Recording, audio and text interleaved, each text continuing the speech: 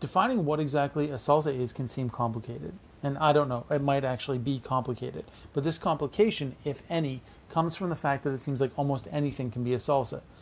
That's because it can be. And growing up, salsa was pretty much one thing, an acidic tomato-based sauce with onion and spice that we dipped tortilla chips in. Now salsa is made of almost anything. But the truth is that it always kind of was. Salsa just means sauce. Now for our purposes, we're going to consider salsa a chunky, not pureed sauce with three main elements. There will be some type of fruit, from tomato to mango. There will be acid, like citrus or vinegar, and there will be some type of spice. Today, we're going to take a look at the composition of a salsa. I'm going to give you a few specific recipes, but ideally by the end of this post, you won't need them. The goal here is for you to finish this post confident that you can walk into your kitchen and make a salsa out of just about anything. I'm Chef Ben. This is Food in 5, brought to you by HowToNotBurnShit.com, your modern culinary manual. And today I'm going to tell you everything I know about salsa. To cook or not to cook. Now, there are two main types of salsa, cooked and not cooked. And the difference is pretty obvious. If you are unaware of how to tell the difference between a cooked salsa and an uncooked salsa, just open a jar of salsa and look inside. Every jar of salsa you've ever had, from Pace to Neal Brothers to Old El Paso to the stuff you bought at the local farmer's market, has been cooked. Cooked salsa has a much different flavor, texture, and appearance than uncooked salsa. Cooking takes away the sharpness of flavor. You lose the bite of the onion and the pop of flavor from the tomato and herbs. There are a few benefits to cooked salsa over uncooked ones. The obvious benefit is that you can can them. Even without canning, they tend to last much longer than their fresh cousins. But the real benefit comes from the flavor. Cooking does take away the sharpness and brightness, but it also helps develop depth, richness, and character. Cooked salsa tends to have a much fuller flavor than fresh ones, and that's really the big difference. Now, fresh salsas, if I'm making tacos, 9 times out of 10, I'm going to be making a fresh salsa to go along with them. In fact, at home, I rarely ever, if at all, make cooked salsas. There are reasons for this. Fresh salsa is really quick to put together. In a few minutes of chopping and mixing, I have a delicious fresh salsa to complement whatever taco I've made, and not just tacos, burritos and burrito bowls, grain bowls, and even just nachos or any number of other things.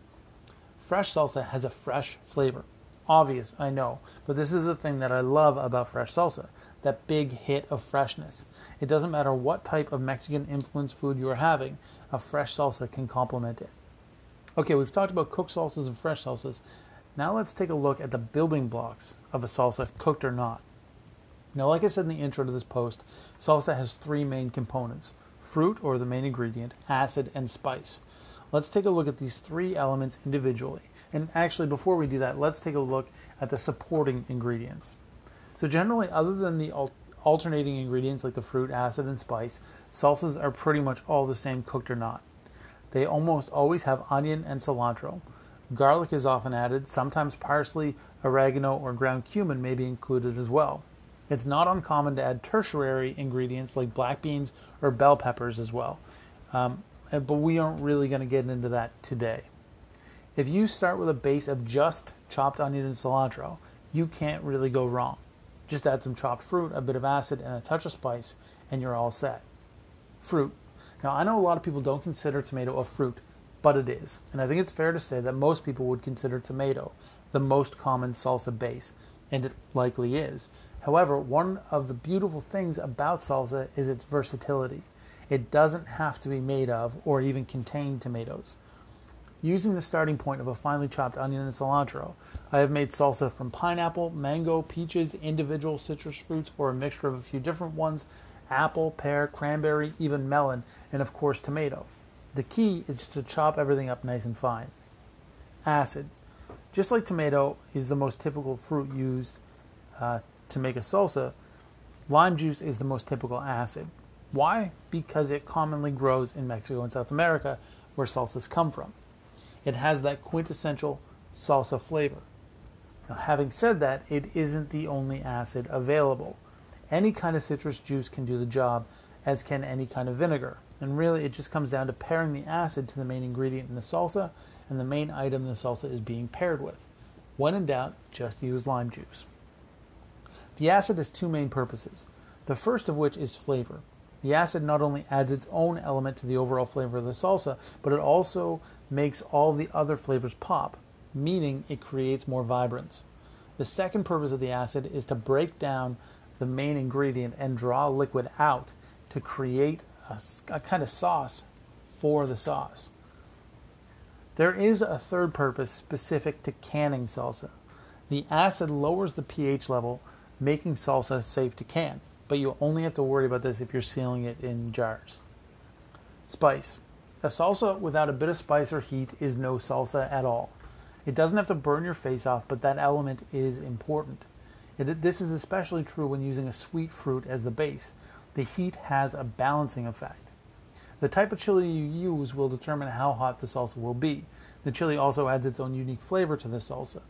Jalapeno is always a good bet, but for a more mild flavor, remove the seeds and white ribs from the jalapeno and only chop up the actual pepper part. You can use any other type of chili you can imagine. Habanero, serrano, or poblanos, which aren't too spicy, are commonly used in salsas as well. So are chipotles, though chipotle is just a smoked jalapeno in adobo sauce, Choosing the right salsa. So the things that we put salsa on are generally either fairly neutral in flavor or very strong in flavor. This means that we are either looking to impart flavor or complement flavor.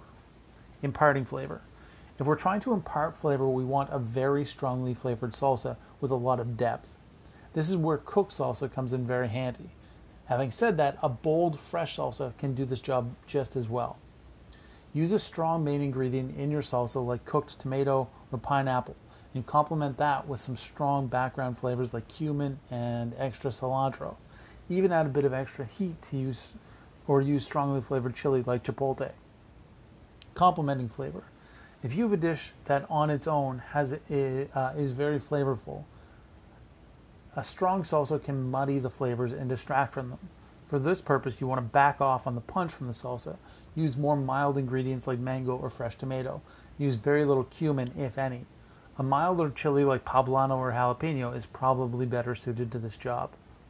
When I'm thinking about the type of salsa I'm going to make, it always starts with the dish it's going to be served with.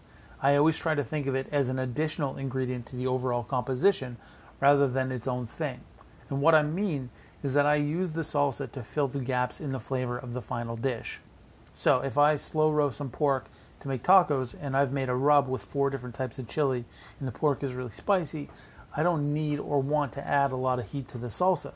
Instead, I want something that is going to balance or even cut through that heat. What does that? Sweet and acid. So in this case, make a salsa that is more sweet and acidic than it is spicy. The reverse is true as well. If I make a dish that completely lacks spice, I make a spicy salsa.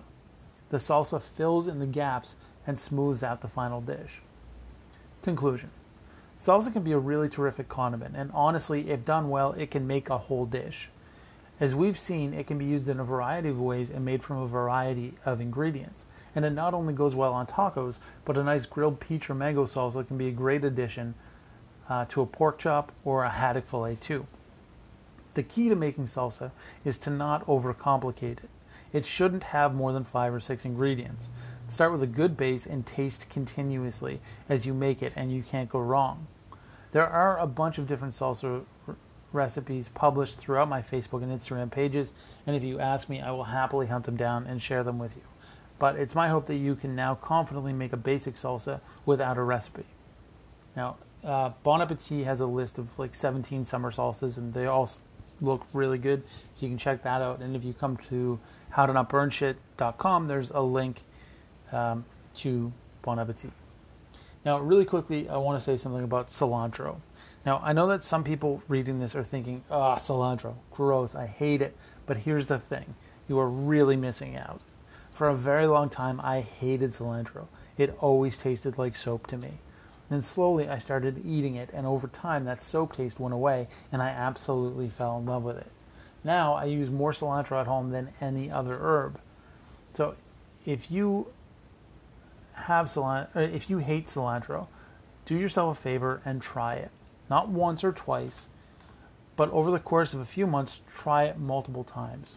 Now, I know that seems like a headache and why would you do that? But there is a reason. Just start with small amounts, and once that's tolerable, add more. If you put in this effort and this struggle, you will find something that you've been missing forever. I promise you, you will fall in love with it. The same is true for spice. Start small and work your way up. There is nothing like the euphoric feeling you get from eating something really spicy. It's incredible. And ironically, nothing complements spice like cilantro.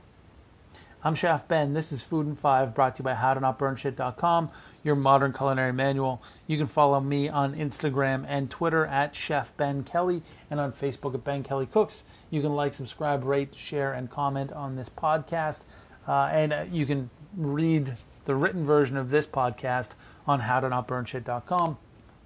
Thank you, as always, for listening. This is an extra late and extra long episode of How to Not Burn Shit, and I apologize for that, but I think there was a lot of good information in here.